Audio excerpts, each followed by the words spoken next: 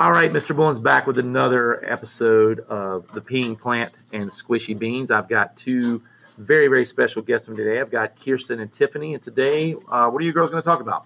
The types of clouds. Types of clouds. I'm ready to hear about it. Let's go. Kirsten, how about the cumulus clouds first? Cumulus clouds are white and puffy that are like cotton balls, which I really like because this means they bring fair and sunny weather. And the prefix cumulo means heap in Latin.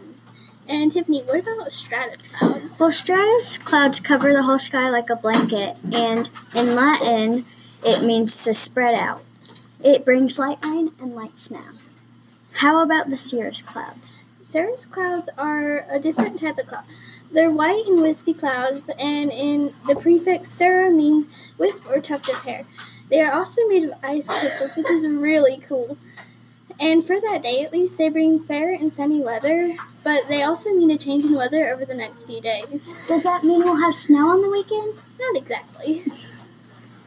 And what about nimbostratus clouds? Well, nimbostratus clouds are like the stratus clouds, but they have the prefix nimbo, which means precipitation. So they will probably have precipitation that day.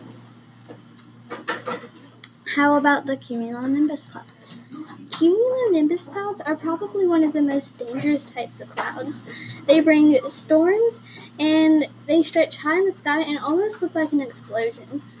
It brings severe weather, thunderstorms, which is where they get their name, the thunderheads, and hail.